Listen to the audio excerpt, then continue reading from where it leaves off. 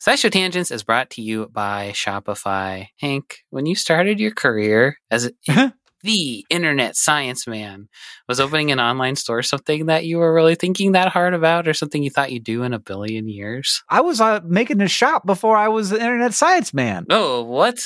That was the first thing I did. I was that first. Wow, I got to learn my Hank history. How did that go for you? Good. Here's what I'll tell you. Like the part where we start selling a thing and you get to see the number go up is so exciting. And when it's just like you by yourself, you got to be careful. But luckily, Shopify has all kinds of little tools to help you with that, to help you with increasing conversions, to help you with managing orders, with customer support, with all of the stuff. Because it's I don't know. It feels like the industry standard. And so there are all kinds of plugins that you can use to make your Shopify work for you in particular. That's right. Shopify is a global commerce platform that helps you sell at every stage of your business, from vlogging in your parents' basement to treading the boards of Carnegie Hall. Now, it was my basement. It was my basement of my own home that I was renting the downstairs of. If you say so. From your first sale to your 1 millionth, Shopify is here to help you grow. And they've got a proven track record, my friends. Shopify powers 10% of all e-commerce in the US and powers entrepreneurs in 175 countries. They have, as Hank mentioned, the internet's best converting checkout, 36% better on average compared to other leading commerce platforms. And they have award-winning customer service, because businesses that grow with Shopify. You can sign up for a $1 per month trial period at shopify.com/tangents, all lowercase tangents. Go to shopify.com/tangents now to grow your business, no matter what stage you're in. Shopify.com/TANGENTS, all lowercase.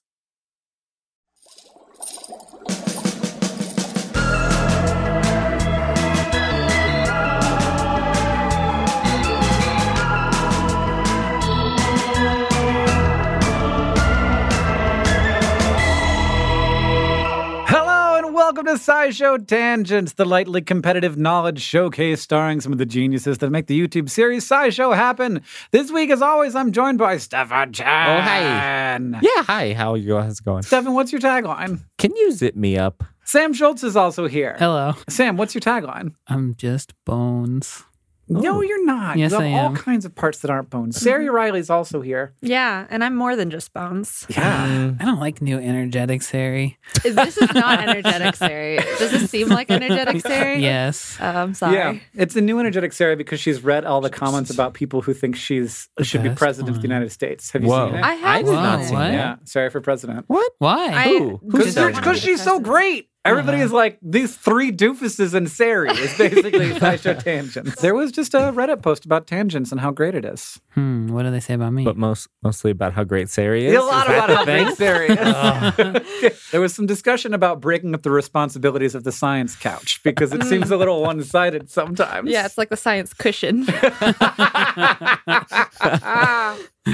What's your tagline? My tagline is the knife wife thing, and I'll leave it a mystery. Okay. Whoa. And I'm Hank Green, and my tagline is, was that ham okay? Every week here on Tangents, we get together to try to one-up, amaze, and delight each other with science facts. We're playing for glory, and we're also playing for Hank Bucks, which we award from week to week. I think I'm losing now. We do everything we can to stay on topic, but judging by the previous conversations, we won't be great at that. So if you go off on a tangent and everyone deems it unworthy, you'll lose a Hank Buck. So tangent with care. And for this, the scariest of months, we are doing something a little different. Each episode in October is covering a topic that is one of our panelists' greatest fears. So as always, we will introduce this week's topic with the traditional science poem. This week, from me. I pull my tie out from the drawer, tie it carefully 2 times more. They will see me on that floor. I'm going to Studio 54. They will see me on that floor, though they keep stopping me at the door, no matter how much I beg, implore at the entrance of Studio 54. But I will no longer be ignored. I will win my little war, sliding through my little door, my secret door to Studio 54. The air pushes past. I smell Dior. I hear the bass of the encore, squeezing tighter, tighter more. I am here in Studio 54. In full attire, I look down for the sparkling, twinkling decor. Through the slats, my vision pours into Studio 54. No one hears my screaming or the thumping music, my throat sore. There is no door, packed in tighter than a humidor. Never leaving, evermore. My tomb is Studio 54. Whoa. Studio 54 is like a disco. was there- or It was a disco, Nightclub. and a guy tried to break in through an air vent, and he died in there. Oh my God. Oh. I didn't know that story, so I was very confused about why we were going to a nightclub. Yeah. So that is I terrifying. read this story about a guy who jumped into the air vents at Studio 54, and then like several days later, somebody was like, "It smells like a cat died in here." Oh no, it was a man though. Yeah. Yowza. So ever since then, I've been really afraid of tight spaces. Uh-huh. Okay. That's like particularly bad too, where it's like you think there's enough space for you to crawl into a thing, and then it gets tighter and tighter, and then you can't you decide, I'm maybe in too far, or like I need to move my arm this way and I can't do it. Like that happen to you that a scares me. lot? In my mind. Okay. I'm not like I squeezing think down about a lot. breaking into nightclubs all the time. Yeah. How are we going to get in here? I want to get into the club, but they won't let me in. He was in a full tuxedo. So he was like just trying to sneak into party. Yeah. Oh no. Yeah, because it was like super exclusive club. Huh. I don't mind like being in a small space as long as there's a way out. But the idea of like being able to like not able to move forever is Yeah. the thing that is the scariest for me. But this isn't really a science topic. No, it's very I hard guess, to look stuff up about. Yeah, I guess small spaces is easy enough to define. I define it as like I can't move; it's so small. I define it as the third row of an SUV. Because every time I have to sit back there, Yeah, I your get knees are all that. up. Yeah. Yeah. It's like this is the position I'm in. Mhm, I forever. feel cozy there. Yeah. I'm tiny, so I can fit anywhere. Yeah. I always really need to mind. like itch or like move or like I just have the urge to like shift and I can't. And then I freak out. I do feel that way about airplanes, which I never used to feel like. Like maybe they did make everything small enough that now I'm just like, my legs are up a little too far, my feet feel weird, and I just want to like crawl out of my skin and beat everybody up on the plane or something. I don't know what you guys decided to do with this, but I'm excited to find out because it's certainly you could go any old direction. Did you look up any science about this? I looked up claustrophobia. I don't know. I feel like a lot of terms have been thrown around for this episode too, like enclosed spaces versus small spaces versus other things Yeah. too. Does everyone know what claustrophobia is? Do all the listeners know? Is that a common enough word? So it's just like a fear of being enclosed in a space. Mm-hmm. Yeah, and it's like linked with panic disorders and anxiety disorders where it's not always rational. It can sometimes be caused by trauma. So like if you were locked in a confined space, then like that can psychologically affect you the rest of your life. There's also another word that I found called clithrophobia or clythrophobia. Couldn't find a pronunciation, only found the word. Claustrophobia is the fear of being in a confined space. Clithrophobia is being trapped Right. in it. So there's like a slight difference between those two things. Yeah. The example here is being locked in a small space, such as a closet, abandoned refrigerator, or the trunk of a car. Abandoned refrigerator? That's the thing. I feel like Who it was a thing that abandons a used, refrigerator? That was used to happen a lot more. Yeah, often. there was Oh. this thing where you there was no way to open a refrigerator from the inside, What? and they had to like change how refrigerators were made because like people died. Yeah, it's like something that pops up in old cartoons and stuff. And it's like, Yeah, it was like a known problem that we have now completely forgotten about because now to open a refrigerator, you basically need to blow on them. yeah. So I guess that means it's time for where Stefan has brought 3 science facts for our education and enjoyment, somehow tangentially related to small spaces. But only one of those facts is real, and we have to guess which is the real one. And if we do, we get a Hank Buck. If we don't, Stefan gets the Hank Buck. Stefan, what are your 3 weird space facts, but not outer space? But they are outer space. Oh! Being a human in space, very risky. Which of these 3 things is a technology that is being developed to mitigate a risk that you might encounter on the ISS, Okay. which is a very enclosed space? It is. You can't go outside or you'll die. Number 1, water-filled suits that would protect astronauts while the inside of the space station is irradiated to curb the spread of mold. Number 2, A fire extinguisher that sucks rather than blows in order to contain fires more quickly and safely in space. Or number 3, a laser air purifier that could continuously purify the circulating air in the station without the need for replacement filters. So we've got 1, a water-filled space suit so that they can irradiate the space station while you're in your water suit. 2, a fire extinguisher that sucks instead of blows, which is also useful for when you lay a real big stinky fart. Or 3, a laser air purifier that just like heat seeks on the impurities and zaps them. I do know that space stations are crazy moldy. They are bad mold, and like it's a problem. But is it a problem? It is a problem. Why is it a problem? I think You can't like look at something and be like, wow, there's a mold all over the place. This isn't a problem. They release spores and then people sneeze and it's unhealthy for your lungs. I think it's probably And maybe it's also growing inside of the stuff. Yeah, but and, Mir like, was really nasty and they couldn't do anything about it. And it so was they fine. threw it into the atmosphere. It threw itself in the atmosphere. I think that one is very plausible, but I think that seems like more trouble than it's worth. Yeah. Water suits, like the idea of them, I can't wrap my brain around it. Do you plug in somewhere and then fill up your spacesuit with water, but not your head? But then what's your head doing when it's the radiation? Yeah, no, you got to get your head in there too. You got to breathe. You Hold got a your breath. breather. Oh, you got a breather. And you're breathing out that you got just a snorkel. Like the opposite of the being gagged, where the only thing on the outside is your mouth. So like a That freaks me straw. out.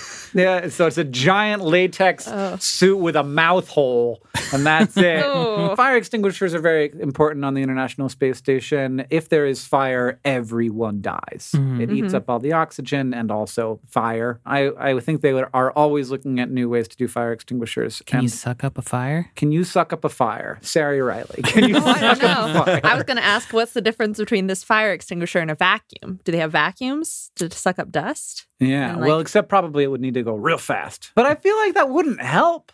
Maybe it would if you got it really close to the... Because I feel Really? like mostly it would just like draw air toward where you would created the low pressure area, and that would just feed It's not the like fire. it's sucking the oxygen away. So you There's need- just more there. A chamber or something that you put over it, and then you suck the fire Right. into a fireproof bag. I've never seen Ghostbusters, but this is what I imagine No, the Ghostbusting no, machine is no, like. That's not how it works. Never mind. They use lasers. You're thinking of Luigi's Mansion. Oh, I did watch yes. He uses a Yeah, he does. vacuum.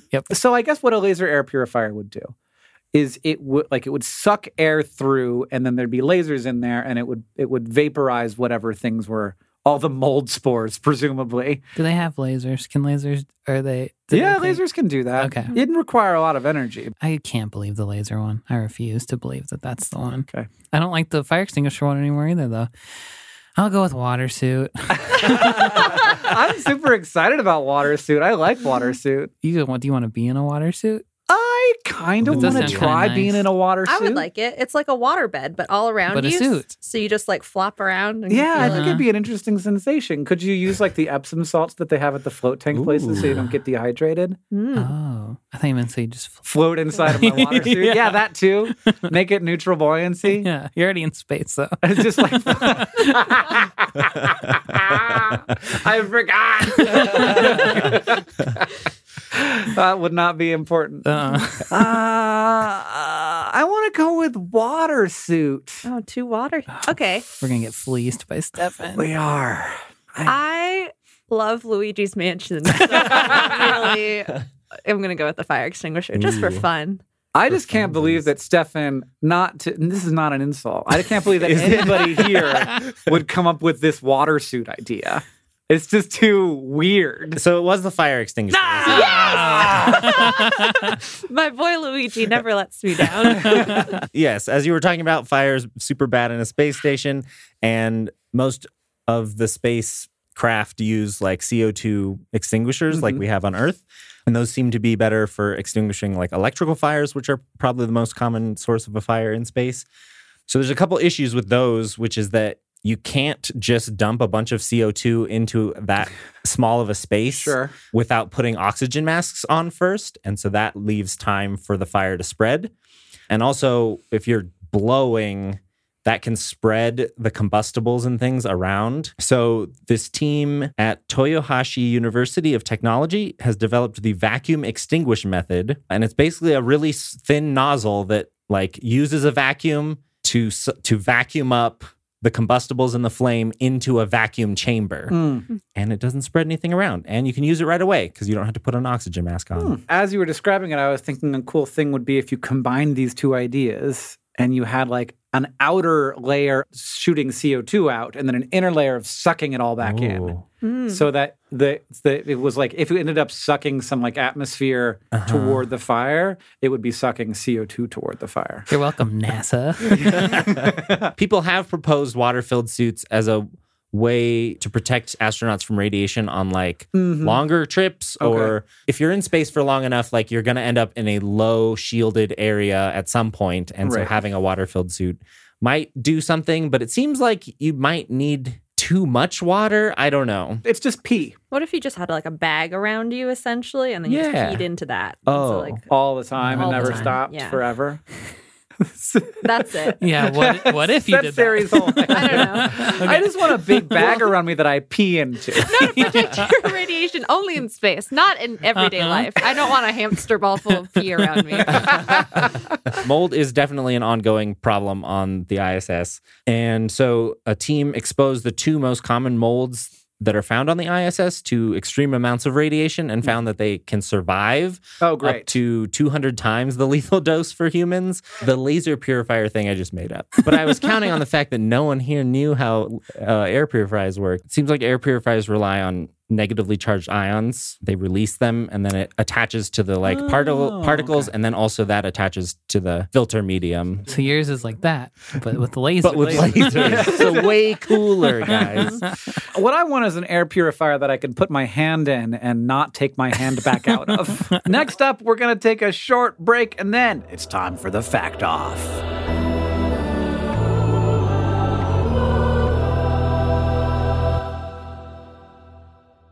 SciShow Tangents is brought to you by Rocket Money. If I asked you how many subscription services you had, you think you could name them all? And before you just start naming streaming apps, remember that basically everything has a subscription these days. Video games, dating apps, food delivery apps. It's a subscription service world. We're just living in it. And with all of these subscriptions, it can feel like money is just flying out of your account, and that, frankly, sucks. But Rocket Money can help. Rocket Money is a personal finance app that finds and cancels your unwanted subscriptions, monitors your spending, and helps lower your bills. Rocket Money can help you negotiate to lower some bills for you by up to 20%. Rocket Money has over 5 million users and has helped save its members an average of $720 a year, with over 500 million in total canceled subscriptions. Escape from the planet of the subscription services and stop wasting money on things you don't use. Cancel unwanted subscriptions by going to rocketmoney.com/tangents. That's rocketmoney.com/tangents. rocketmoney.com/TANGENTS.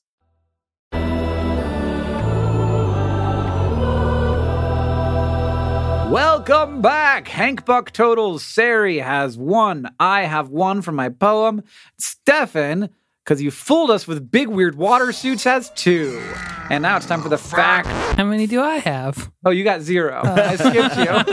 And now it's time for the Fact Off. 2 panelists have brought science facts to present to the others to blow our minds. And we will award the Hank Buck to the fact that blew our mind the most. It's Sam versus Sari for some high-stakes science battles here tonight at the Coliseum. Hit me with your science facts. Who first?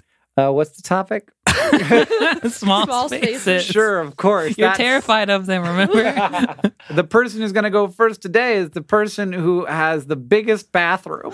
The biggest bathroom? My bathroom is tiny. My bathroom's also Horrible. pretty small. Do you have a bathtub? I do. Okay, Sari's me bathroom too. also has a slanted ceiling, so like Probably there's smaller much less then. volume. Yeah. Yeah, if you By stand volume. up over the toilet without thinking, then you hit your head. Yours is probably smaller. I have a lot of headspace. Yeah, okay. Going to go by volume here, not square feet, and have Sari go first. Okay. So in 1984, there were a group of Navy specialists living and working by San Diego Bay because of the U.S. Navy Marine Mammal Program, the NMMP, where the military kept marine mammals in captivity to train them to do underwater tasks. But in May, they started to hear some strange noises. One person would hear muted conversations that sounded like they were coming from like adjacent piers as he was walking to the parking lot. And another set of divers were making underwater repairs when one thought he heard his supervisor over the underwater wet phone give a command. So he swam up and asked, "Who told me to get out?" And they solved the mystery when they realized the real culprit behind these voices was one male beluga named Nosy, who lived in one of the enclosures without very much company besides the humans and a couple female belugas. And he sort of learned how to mimic human speech. And this is something that people had heard about with belugas, but this is the first instance where humans were able to do repeated observations and recordings of this. And this is a normal beluga.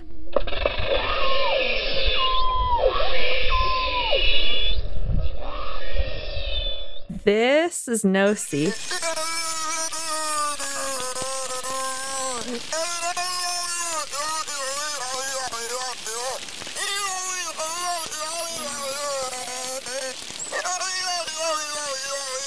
Nosy doesn't sound like a person. Nosy sounds like what people sound like when you're underwater. Yeah. So it's like vaguely like Charlie Brown parents. It's kind of mushy. But the rhythm of the sounds were close to the pattern of human speech. Of like the frequency of the noises matched humans, and you could hear were much lower than the usual beluga noises. And it took him a lot of effort to do that because the way that belugas make noise is by inflating nasal sacs near their blowhole and forcing air through them. So like they don't have vocal folds like us. So he overinflated the nasal sacs basically to be like, I want to sound like human. Yeah. Lonely whale. I need friends. Yeah. Talk back to me. Or was he just bored? So we don't really know the why of the behavior because we know cetaceans like belugas and dolphins are really social and get really stressed out when they're in enclosed spaces. This is my tie to the topic. And wild belugas don't make this kind of human-like frequencies. So because Nosy was captive, they speculated that it was some sort of like a coping mechanism to captivity and mindless mimicry rather than I'm actually trying to communicate with the humans, but more like if I make these noises, I get attention. That is my like social interaction now because I'm not in the open ocean and can't interact with a lot of other belugas. I feel like the way that a beluga would mimic human speech might tell us something about how beluga speech works. The way that they hear us and thus the way they try to like parrot back to us indicates maybe that like their system of communication isn't so granular as like parrots or songbirds or humans, but like contains information in sort of more bulk ways. Right. That is just all guessing. Okay, so Sam, you got a fact for us? In 1954, a biologist at Kyoto University put a bunch of fruit flies in containers, covered the containers with blackout cloth, and let them just do their fly thing, which is mostly eating food and having sex. Now, 64 years later, and 1,400 generations of flies later, a genetic line of these original flies still exists, still in total darkness, and is still being studied at Kyoto University. They're called dark flies. They're the dark flies. They're the dark flies, and they have How many years? About 64. Jesus, of flies who have like we've forced them to live in the dark for 64 years. Yeah, the papers I read said that that's the equivalent of 30,000 human years. That seems like a weird false equivalency of some sort. No, well, to me. by generation. Sure. Number of like birth cycles. Right. They have some weird side effects from living in darkness for so long, like the hairs on them are extra long, which obviously people think they probably use to like feel their way around and feel each other. I And thought they might be cold. they could be cold. Or they didn't care what they looked like anymore, so they just stopped trimming. They can't cut their hair. And they outcompete normal flies when breeding in the dark. And they think that that's because they have more pheromone sensors so that they can also find each other in the dark. So then also on the topic of breeding, dark flies lay more eggs than normal flies. And researchers aren't really sure why, but they've mapped a bunch of places in the dark fly DNA that deviate from normal fly DNA, and they have narrowed it down to like 84 specific genes they think it might be. And one of the likely ones is that there's a light receptor gene that in normal flies is just like donked up, and it's not in dark flies anymore, so they might just be healthier because they didn't need that light recepting gene. This line of flies may still exist, but the researcher who began the experiment, Dr. Shuichi Mori, died in 2007. So he's a ghost now. It's a Halloween episode. Oh, when they put them in light, they revert to the regular fly day-night cycle, like of activity within 3 hours or something like that. Wow. They can still do it even after 30,000 years equivalent, but they're hairy. just a little bit more hairy. I don't think I have a good sense of evolutionary time in the same way I don't have a good sense of geologic time. Mhm. And so to know that even after thousands of generations, they don't change very much because they're successful enough in their Right. environment. They're still breeding. They're still having babies. So we have to pick between 1984 Navy specialist in San Diego hearing a beluga going or Sam's 64 years of dark flies. We're going to do it on three. Are you ready, Stefan? Yep. 1, 2, 3. Sam. Ooh. And now it's time for Ask the Science Couch, where we have some listener questions for our couch of finely honed scientific minds, or just mind. This question is from Hammer Sasha. How big would an enclosed space full of plants need to be to produce enough oxygen for one human who is trapped inside with those plants? I think I have the answer. Okay. Is it 680 What units? plants?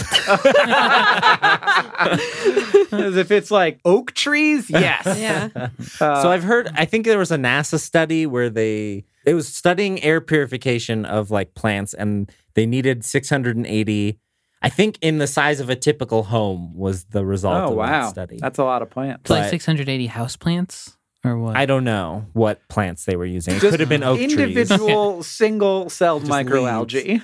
Has everybody here seen Pauly Shore's Biodome? And if not, because definitely if Sari hasn't, we're going to watch it in my house right now. Okay, we're back from watching Biodome. It's so good. It was amazing. Wasn't it great, guys? Very Love funny. that movie. When he went, wheezing the juice. Was that one? Encino Man. Oh, okay. That's the one I was thinking of too. I was like, But anyway, Pauly Shore. Pauly Shore. Pauly Shore. This is a weirdly specific question.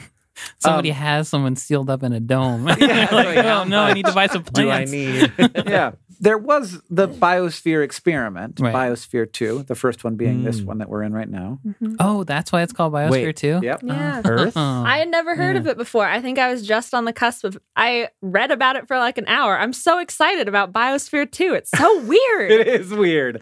I'm very surprised you don't know about Biosphere 2. No, they had their second trial from like, I forget, June to September 1994. So like right after I was born. Right. And so I just never heard about it because Yeah. I was a wee baby. But Yeah. So what's Biosphere 2? It's a giant glass enclosure that was supposed to be like closed to the outside. Okay. Just like Biodome. And they wanted all the plants inside to sort of like recycle all the nutrients and oxygen, but it turned out that it didn't work because the foundation that they poured was made of concrete and it kept on eating up oxygen and outgassing CO2, which is part of how concrete cures.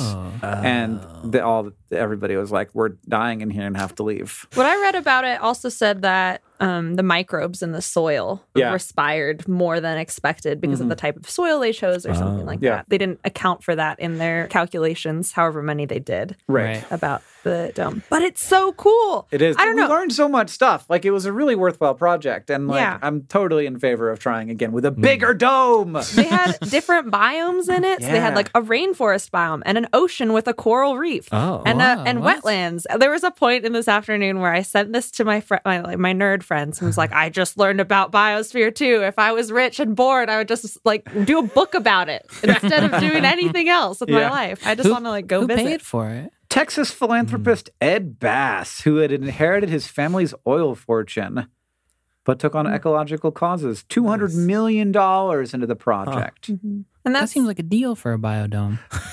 I'm glad you think so.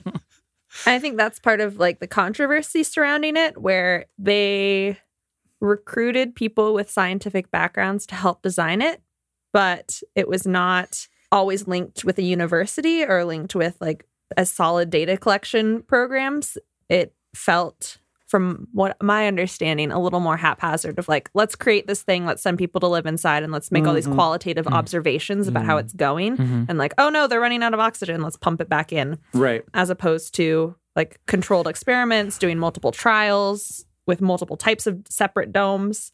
And then the way it ended was really like politically messy. It's still out there somewhere, I think. It's in Arizona. You can go Yeah. visit. It's like, Is it an attraction? I don't think it's an attraction, but it's being maintained by the University of Arizona now, starting from 2011. I've got an idea for a reality show.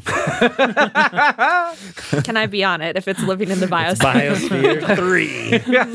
Okay. How many plants do you need?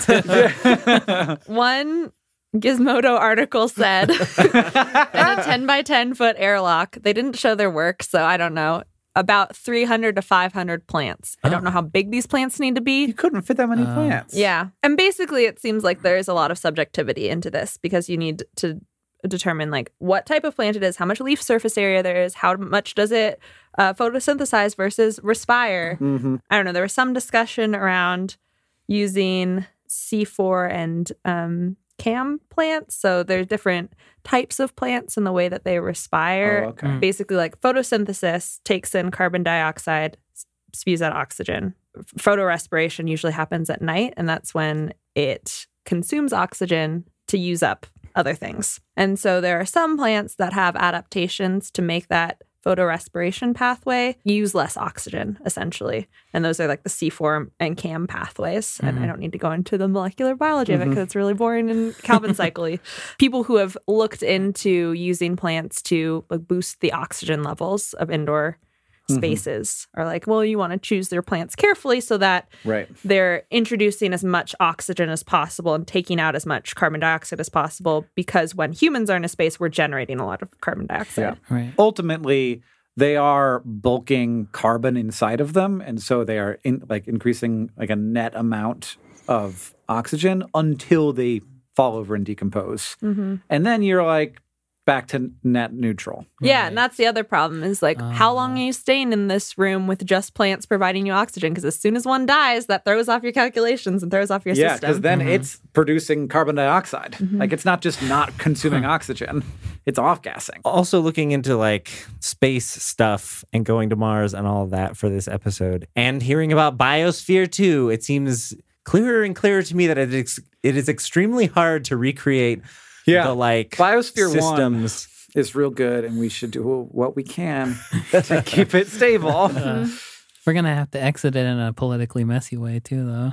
Yeah. Inevitably, the exit will be politically messy. So there isn't really an answer to this question because I didn't feel like doing math. Hear that?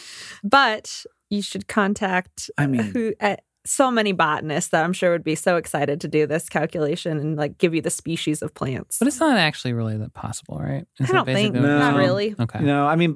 As Biosphere 2 indicated, though, I do want to go to Arizona to go to Biosphere 2 now that I know that it's open to the public. We should record an episode from Biosphere 2. Or just all of our future episodes, or start a new channel. SciShow Biosphere 2. We're just going to move into Biosphere 2. Yeah. I call it the fish room. I want to be in the coral reef. I want to be in the one with Pauly Shore. Okay, we'll bring him too. But he says that, right? Yeah, that's correct. Good job. So, if you want to ask the Science Couch your questions, follow us on Twitter at SciShow Tangents, where we will tweet out topics for upcoming episodes every week. Thank you to at KBeamSupreme, at Princess Lotus 18, and everybody else who tweeted us your questions this week. Final Hank Buck scores for the episode. I continue my losing streak, tied with Sam at the bottom with 1. Sari and Stefan tied for the win with 2. Wow. Things are turning Coming around. up in the world. Yeah. Oh, man. Not if you're me. Do you want to know, Hank, especially you, the scores? No, not really. All right, in last place. Can you guess who it is? Is it It's me? Hank. Oh, man. 59 points. Oh, gosh. In second to last place, Stefan, 63 I'm doing points. it. Oh, that's I got a deficit to make up. Next up, Sari with 66 points. Finally me, 67 points. Wow. Still Oh. champion forever. I'm climbing up. If you like this show and you want to help us out, it's easy to do that. You can leave us a review wherever you listen. That's very helpful and lets us know what you like about the show. Also, we look to iTunes reviews for topic ideas for future episodes. So leave them there when you leave your reviews. Second, you can tweet out your favorite moment from the show. I love that. And finally, if you want to show your love for SciShow Tangents, tell people about us. If you want to read more about any of today's topics, check out scishowtangents.org to find links to our sources. Thank you for joining us. I've been Hank Green. I've been Sari Riley. I've been Stephen Chin. And I've been Sam Schultz. SciShow Tangents is a co-production of Complexly and the Wicked Wonderful team at WNYC Studios. It's created by all of us and produced by Caitlin Hoffmeister and Sam Schultz, who also edits a lot of these episodes along with Hiroka Matsushima. Our eerie editorial assistant is Deboki Chakravarti. Our sinister sound design is by Joseph Tunamedish. Our scary social media organizer is Victoria Bongiorno, and we couldn't make any of this without our putrid patrons on Patreon. Thank you, and remember, the mind is not a coffin to be filled, but a jack-o'-lantern to be lighted.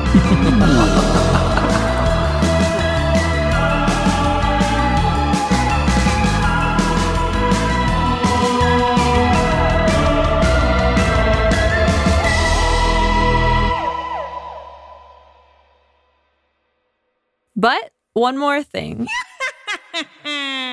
Apollo 10 was a test run for the 1969 moon landing. Mm-hmm. And during that flight, a piece of poop was just mysteriously floating through the air. And there's very funny records of the astronauts on board talking about this turd. Hey, do you want to do a dramatic reenactment? Oh, we could, yeah. Okay.